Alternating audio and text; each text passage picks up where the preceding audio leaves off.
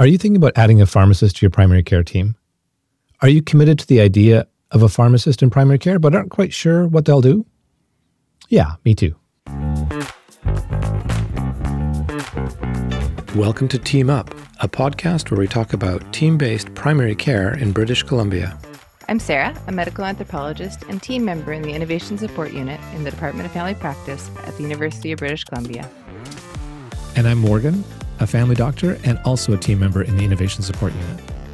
So, Morgan, we know that many PCNs and primary care clinics are really interested in this idea of pharmacists in primary care.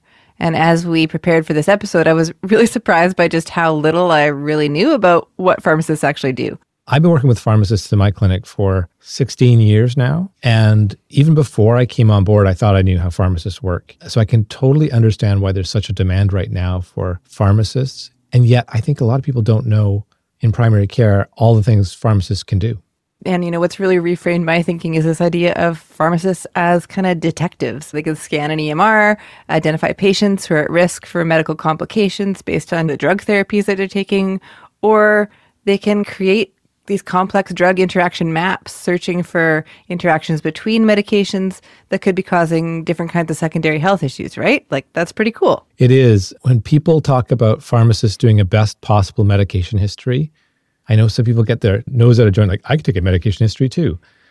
Honestly, I take a second best, if that, because pharmacists are so thorough and they can be such detectives as they go along. So much of their work can be around patient education and making sure that they have all the information that they need. And that's definitely different than what they're doing necessarily in a dispensary. And this is just a really unique set of skills that's going to be really helpful in primary care. Let's talk a little bit about the scope of pharmacists in primary care teams. What do they do? So a pharmacist's focus is on the drug therapies that a patient is taking. Is it a suitable drug therapy for the condition? Is it delivering the results? Is the dose and the frequency and the dosage form working for the patient? Does the patient understand how to take it? Does the patient have any concerns or unexpected impacts? Is the medication covered by a drug plan? Is it going to impact their kidney function that impairs the second drug that they're taking? So we work alongside prescribers and we provide the analysis, the detail, and we come up with therapeutic recommendations that, based on what we understand, are going to give this patient the best likelihood of success. And then we will work with prescribers to make sure that the treatment plan is working accordingly. We primarily contribute to the care of medically complex patients. We also spend a fair amount of our time working with people who are frail and older and have been on a number of drug therapies and maybe they don't need them all anymore. So we will sort out what they need to be on and what we can remove to lighten the load psychologically, physically, and economically for these patients. And that was Barbara Gobus, who's the director of the UBC Pharmacists Clinic and the operational program lead for the Pharmacists in Primary Care Networks program, which helps pharmacists integrate into PCNs across BC. So this definitely rings true as a scope for pharmacists that I've worked with, at least. They're often responsible for some of the more complex patients and assessing them. And that's often people as they age. They're going to be coming on more medications and have more health conditions. And that's happening in so many practices. We're dealing with a larger population of elderly people. Barbara mentioned something really interesting that I'd love to get your take on, Morgan. The idea that pharmacists look to kind of lighten the load for patients psychologically, physically, and economically. What does that mean to you? Well, I think that means that a pharmacist is going to consider the holistic patient and help them understand what's happening, remembering that there's a mental burden for taking medications and the physical burden of the different side effects and even the costs of taking medications. If a patient can't remember when or how to take their medications, or they're having too many side effects, or if they can't afford medications at all, then whatever the doctor prescribes doesn't have a chance to help. Now, doctors can try to think of these things, but nobody's in a better spot to know it all and to have the time to look at this information than the pharmacist.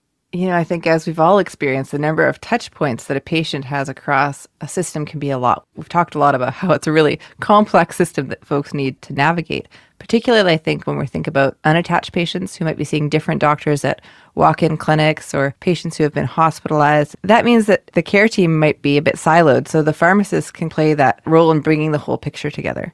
Barbara shared a really great example that I think is helpful here. an older gentleman who had been discharged from hospital and was not having success with his treatment at home. And our pharmacist reviewed all of the medications they were taking. And unfortunately, that patient was still taking some of the medications prescribed before their hospital visit, as well as those prescribed during and after their hospital visit altogether, and was taking things that they weren't supposed to be taking. So we talked to all the members of the care team and confirmed what needed to be on and what needed to be off, and made sure the patient was understanding, got everything adjusted, and then that patient was just fine. But they were inadvertently in a toxic situation because nobody was checking. I think this is a great example of how pharmacists can really support patients through transitions, moving between different points of care and finding ways to ensure that continuity of care. And continuity is really important. And Barbara also shared that the more processes we have between the patient and the pharmacist, the more separation between the patient and pharmacist, that can actually impede care. So if a patient is discharged to their primary care provider, who then had to refer them to a pharmacist, that would reduce the quality of care. This idea of pharmacists being actively on top of patient panels, being part of the team, ideally being co-located, really can have a huge, huge positive impact on outcomes. The worst thing that you can do is have one person be forced to be a gatekeeper that decides who gets referred to other care providers. You're much better off having in a case conference or a rounds discussing elderly people at risk of falls. And then the pharmacist can say, well, this is what I'm looking at. And then the group will say, okay, we're going to tag everybody who has those risk factors and we'd like you to review them and see if they're safe. Or better yet, you let the pharmacist just go into the EMR and identify the people that are either new to the practice, who are on drug therapies and people don't know why, or patients who need extra time to get their questions answered. And there's really good evidence that when you let a pharmacist manage the risks that we see, patients do better, care teams have less stress, and the pharmacist feels very rewarded in their work. So this is really where we get into that idea of pharmacists as detectives. The pharmacist could take a bunch of data in an EMR and use their skills to proactively prevent patients from having health complications. I like the idea of allowing pharmacists to manage some of the risk for patients. They've got that experience and knowledge.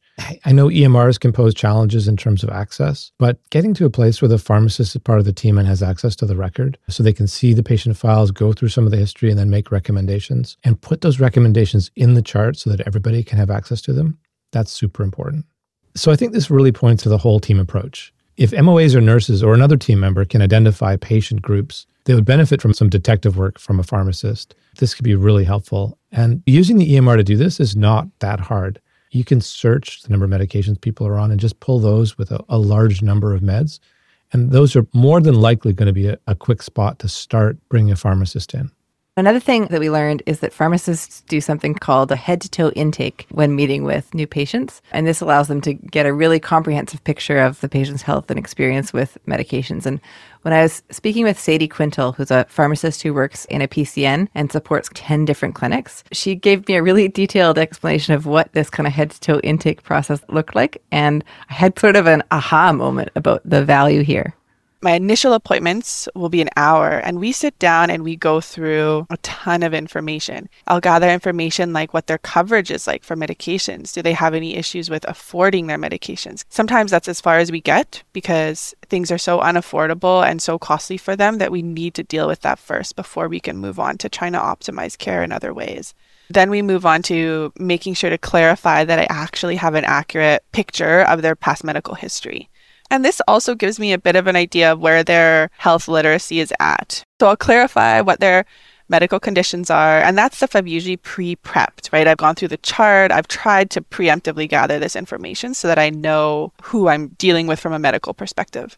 And then we move on to clarify what they're taking, how they're taking it. Are there discrepancies between how it was prescribed and how they're taking it? And as I'm doing that, I'll usually ask questions about, oh, does that work for you?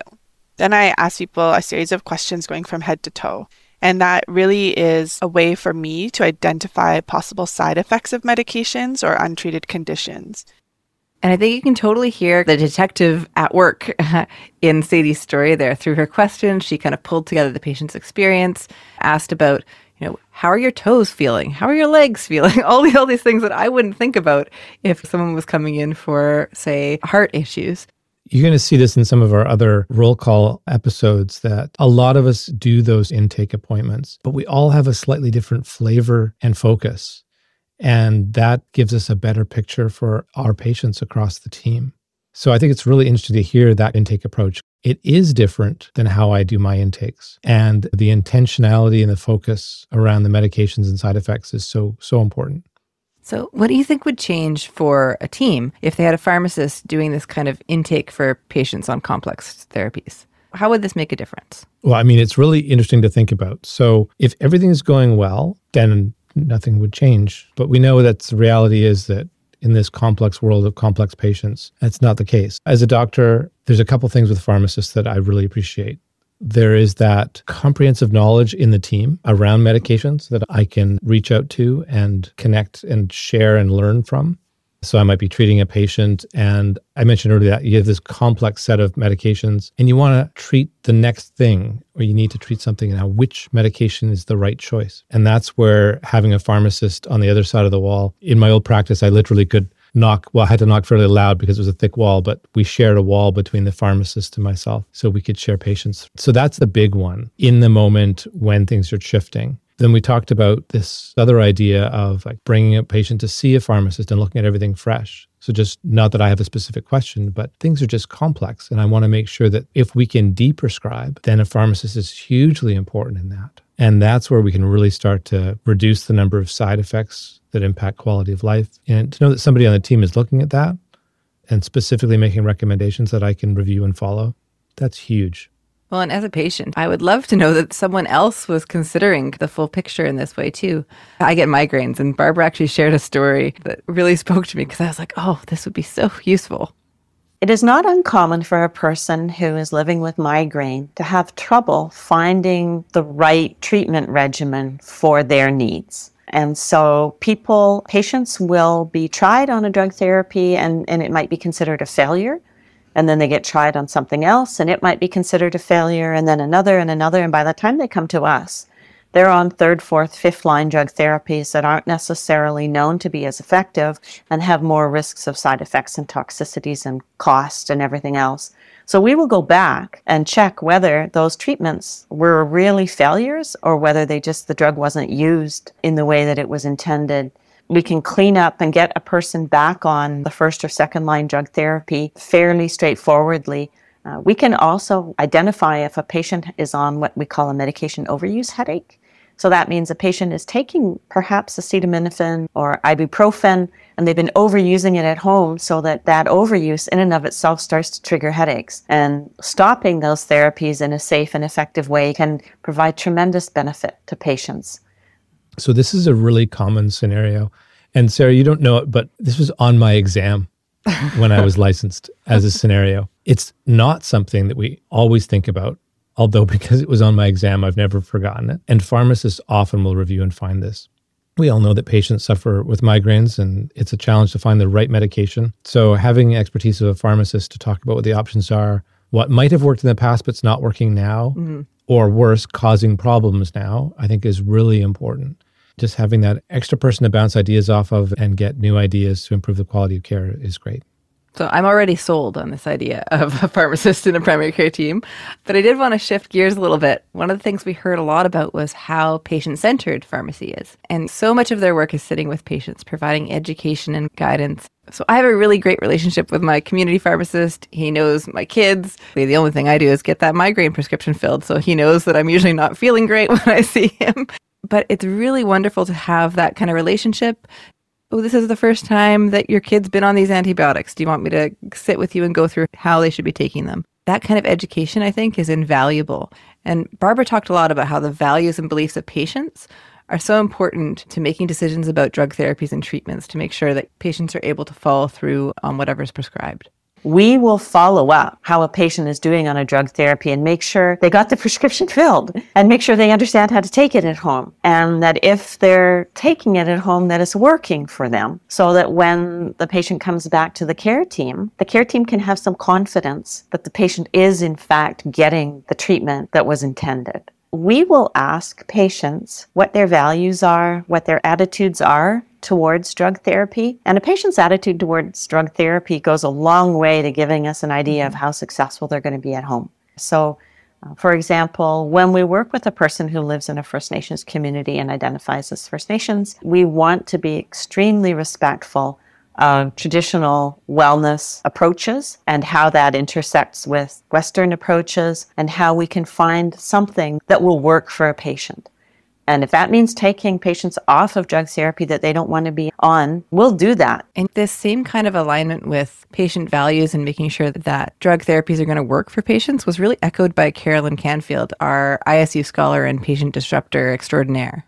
I established a relationship, asked questions about over-the-counter issues that were not something I wanted to trouble my physician with, and the pharmacist was incredibly helpful. I, of course, respect the expertise and the information and the commitment to service that this young pharmacist has. But it's so wonderful to know that he knows who I am. I walk into the pharmacy now, he knows me by name, and he extends his sense of responsibility to me in a really evident way. So I had heard other patients talk about the importance of their relationship with their pharmacist. And I thought, man, that doesn't make any sense to me. You go in, you buy pills, you leave, right? It's not about relationships. Now I have a very different attitude. And I feel like, again, I'm more than just that particular prescription being filled, that this person wants to know me, wants to make sure that my questions are answered, that I'm comfortable with what's going on, and that if I have any concerns, that he's absolutely there to respond to me in an integrative way. Carolyn talks a lot about the relationship with the pharmacist in community pharmacies. And as we move towards primary care teams, I think we can see that patients will build these relationships even more readily when a pharmacist can be part of the team and not just be focused on dispensing, but also the other aspects. And there's that co-location piece there. And you talked about it, Morgan, being able to bang on the wall for the pharmacist next door. A lot of pharmacists and teams who are coming in and having that co-location time, and that can be so valuable. But also then there's a lot of virtual connection time. And I know Sadie, the other pharmacist that we heard from, she works across these 10 clinics. A lot of her work is virtual, or she has patients coming to her. So there really is kind of that blend. One of the things I think that was surprising to me was how pharmacists described the role of the pharmacist as a liaison between the patient and prescriber. This stems from my thinking that a prescription gets written down and then that is what has to happen. There's a lot more negotiation that could actually happen, a lot more flexibility. And this is, I think, something that people like me who aren't primary care providers might not really understand. I think people don't really understand what a prescription is. A prescription is a request to a pharmacist to provide drug therapy to a patient. A pharmacist can change the request, refuse to fill the request, talk to the prescriber, recommend that the request or the chosen therapy be changed. That is a pharmacist's responsibility. So we check doses, we check kidney function, we make sure it's not going to interact with other drug therapies. We're going to make sure it doesn't increase grandma's risk of falling because she's unsteady on her feet as to begin with. All of those kinds of things we look at in tremendous detail, and we do it just sort of silently and quietly behind the scenes. We are also that liaison between the prescriber and the patient because we answer the patient's questions. We help them understand why they're on it, how they need to manage at home, how to support them when they've got questions in between the appointments with the person who has prescribed the medication. So we're running alongside all of the prescriptions that are out there. Barbara really highlights that idea of running alongside the prescription. And it's true that a lot of this work, Sarah, for you don't notice because you're not seeing it happen. It's happening on the phone or on fax, which is too bad because I think when you start to know a pharmacist more closely, if you're working in a small town, or you have somebody on the other side of the wall that you work closely with, that relationship gets built. And then you work closer and you start to trust that other person better. And that's when the information really can flow quickly and efficiently and effectively for patients. It is challenging to bring a new team member in. Mm-hmm. And so I'm curious about what did Barbara and Sadie say about bringing a pharmacist into a primary care team? They both had some great suggestions here. The first piece was really around defining where the pharmacist can make the most difference. So finding out those areas of care where the detective skills we talked about, the relationship skills, having the time to sit with patients, where that can be most well utilized, where scope can be optimized. Sadie started in the PCN being referred patients for mental health medication support. And this has been a really great win for both her interests and optimizing care for those patients. If they're thinking about bringing on a pharmacist, it would be wise to consider how can we optimize this to both improve care for our really complicated high needs patients, but also utilize the skills that can be used to reduce some of the pressure and the burden on the doctor and the other team members. Some of the psych practice that I do is similar. The doctor sees someone and is like, hey, I've given them a diagnosis of depression or they have anxiety and they're thinking about starting medication. Well, sitting down to talk to someone for 30 minutes to an hour sometimes is what people need before they can make a decision about that, starting on a medication that could go on for years. And that's a tricky thing for a doctor to do. Following up to make sure, are you having any side effects as we titrate the dose upwards, which is a common thing that happens with psych medications. Again, that doesn't need to be the doctor, right? Having recommendations for a second line therapy, if that one didn't work or they're having side effects from it, or trying to pick a medication based on the side effects that we want, right? Are you having trouble sleeping? Well, maybe we can pick something that's a bit sedating and you can take it at bedtime. So this speaks to me both about what a pharmacist is an expert at and then what people have in terms of personal interest. Mm-hmm. So Sadie's interest in mental health, I think, is something that you'd learn about as you got to know Sadie. And that becomes one of those areas that then you think more about the kinds of people that you'd want Sadie to see. Decisions about when to start or stop medications for depression or anxiety or any mental illness is a big decision for the prescriber and the patient. And the pharmacist can really help considering the various impacts. And they might actually be a point of connection.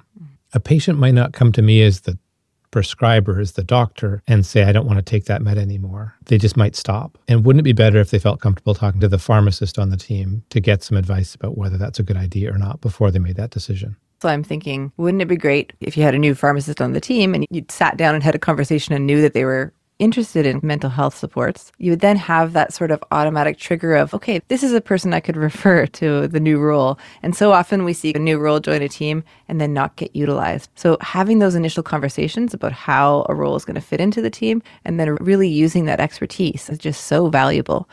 Both Sadie and Barbara also talked about the importance of working to physically locate pharmacists within teams, even if they're supporting multiple clinics. The personal connection that team members can get, that relationship piece that we keep coming back to, it's the roses piece of the challenges of navigating the capacity issues in primary care and the need for efficiency, but really also that need for patient-centered, relationship-centered care. So as PCNs have been expanded, lots of different things have been tried to connect pharmacists into care teams. And there really has been some great learnings about what works. And we know that co-location is one of these things. Some PCNs have, with very good intentions, decided that they're going to put the pharmacist in a third-party location so everybody can access that pharmacist. Nobody has a connection with that pharmacist, and that pharmacist might sit and that resource might languish a little bit because they haven't been integrated into being part of a team. We found that it works much better, and actually every single PCN that has started putting the pharmacist in a central location has come to the realization that there are some early adopters that want to work with their pharmacist and are ready to go. That's one of the biggest lessons, is that you can't put an interprofessional team member in a distant or a remote location and expect them to be able to connect with a team. We do need to get people together. So I think that's a really important piece. The other thing that I think about, it's not just the team getting to know each other that co-location can help with, but it is that patients trust where they go. And if somebody else happens to be there, that umbrella of trust is then automatically shared to a degree.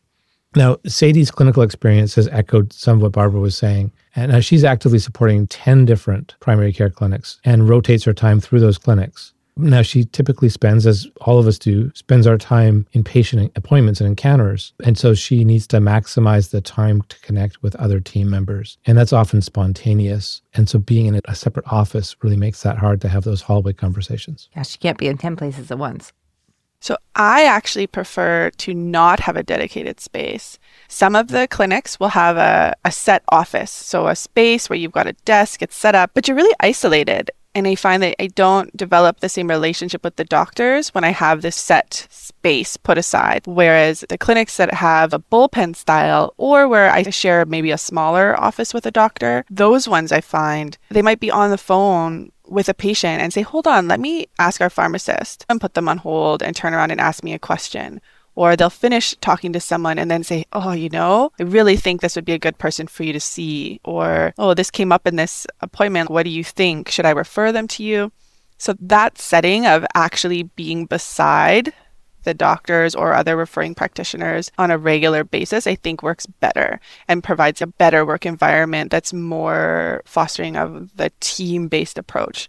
When you work with people on a regular basis, you get to learn, hey, do you want me to reorder this standing order for an A1C for that patient on your behalf? Are you comfortable with that? I've only just been able to talk to a few of the doctors at a few of my clinics in the last month or two about ordering that lab work on their behalf. How do you feel about me updating your medication list and the EMR? Is that something you want me to do or not want me to do? That's something that you work through when you're with someone regularly. But if I'm there once every 2 weeks and I'm full of seeing patients the entire time, and then when I'm not seeing patients, I'm trying to chart those aspects of being part of the team and really integrating and optimizing the system, I think get missed out. Another point that Sadie emphasized in our conversation was that she described a recent experience she had doing a joint appointment with a nurse.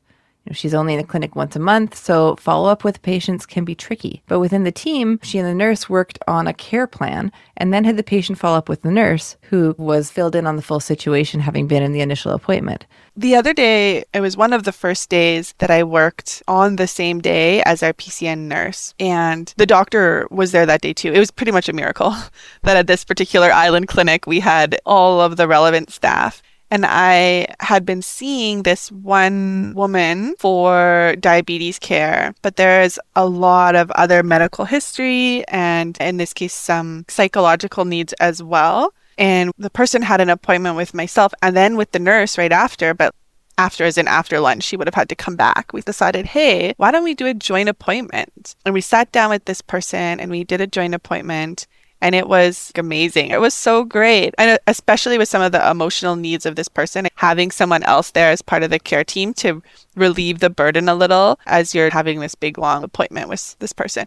And because the nurse is there more often, she's now able to follow up on changes. I saw this person this last week and I was like, hey, I'm actually not going to be back at this clinic for a month, but can you book in next week to see the nurse to follow up on these changes we just made to your insulin?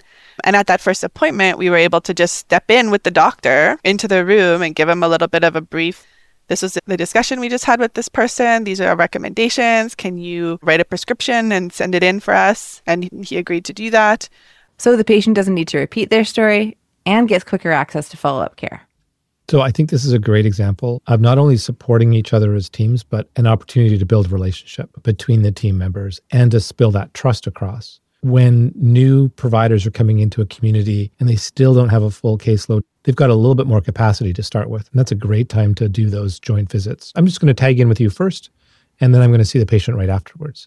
So you get to know the other team member and you get to spend more time with the patient. We also know from our work on resilience and adaptive capacity that when teams invest in dedicated time to make those connections, dedicated time to build team, they're more resilient and they're better able to adapt to challenges as they come up. And, this really does extend to how pharmacists are thought to be members of teams. Sadie shared a really funny story about her first year with a PCN and holiday party invites. This is going to sound a little funny, but stuff like Christmas parties. So last year was the first Christmas I was part of the team. Of the 9 clinics, like maybe one of them mentioned that they were having a Christmas party and thought about inviting me. And like, that's fine. I don't need to go to a party. But also, like, we're trying to build a team here. If you're going to have a holiday party for your team and then you just don't include people who are meant to be part of the team, it just kind of is a red flag to show that we're not quite thought of as part of the team yet. However, this year, there was like so many invitations to Christmas parties, it almost felt overwhelming, especially when you have 9 clinics. But when we did, like I went to a Christmas party, hung out with one of the doctors who I never see because we're on opposite days, had a great time, was able to get that FaceTime in. And just knowing someone and knowing that they're there and they're a resource, then when you see a patient, you think about them more because you've had that FaceTime and you've built a bit of a relationship and you know it's someone that you could pick up the phone and call to ask a question with or feel comfortable referring to. So little simple things like that, I think, make a huge difference. Those small connections and being included fully make such a difference. Social gatherings and celebrations are a really important feature of highly functioning teams. And I think this means we need to advocate for more team parties, Morgan. Sarah, I don't think you'd ever turn down a party. Never. All right. So we've covered a lot of ground, from how to integrate pharmacists to how pharmacists are detectives to, Sarah, your love of going to parties. So let's sum it all up. What are the key takeaways? Okay, so first, pharmacists are impressive detectives who will be able to see opportunities for risk mitigation and enhance patient care that you didn't even realize were there. Pharmacists are also very patient-centered. They look holistically at the patient to ensure that their medications are effective, safe, and meet the needs of the patient, which is very important. And then lastly, what to do when a pharmacist is joining your team. Find out what their areas of interest are. Come up with an initial plan for what that first cohort of patients that they're really going to dive deeply into might be. And then co-locate your pharmacist. Relationships are just so important. So really build in those opportunities. If you can't co-locate, then intentionally bring pharmacists into team meetings virtually and other opportunities for connections, like Christmas parties. Yeah, Sarah, I think co-locating, bring people in together for a short period of time just to build that relationship, super important. If there's one takeaway from this, that's what you should do. Mm-hmm. So thanks for listening to this episode of Team Up. We have some great primary care roles coming up, so tune in next week for a deep dive on social workers. And as always, we love to hear from you. So drop us an email at isu@familymed.ubc.ca with any ideas, feedback. We'd love to integrate it into future episodes. Thanks for listening.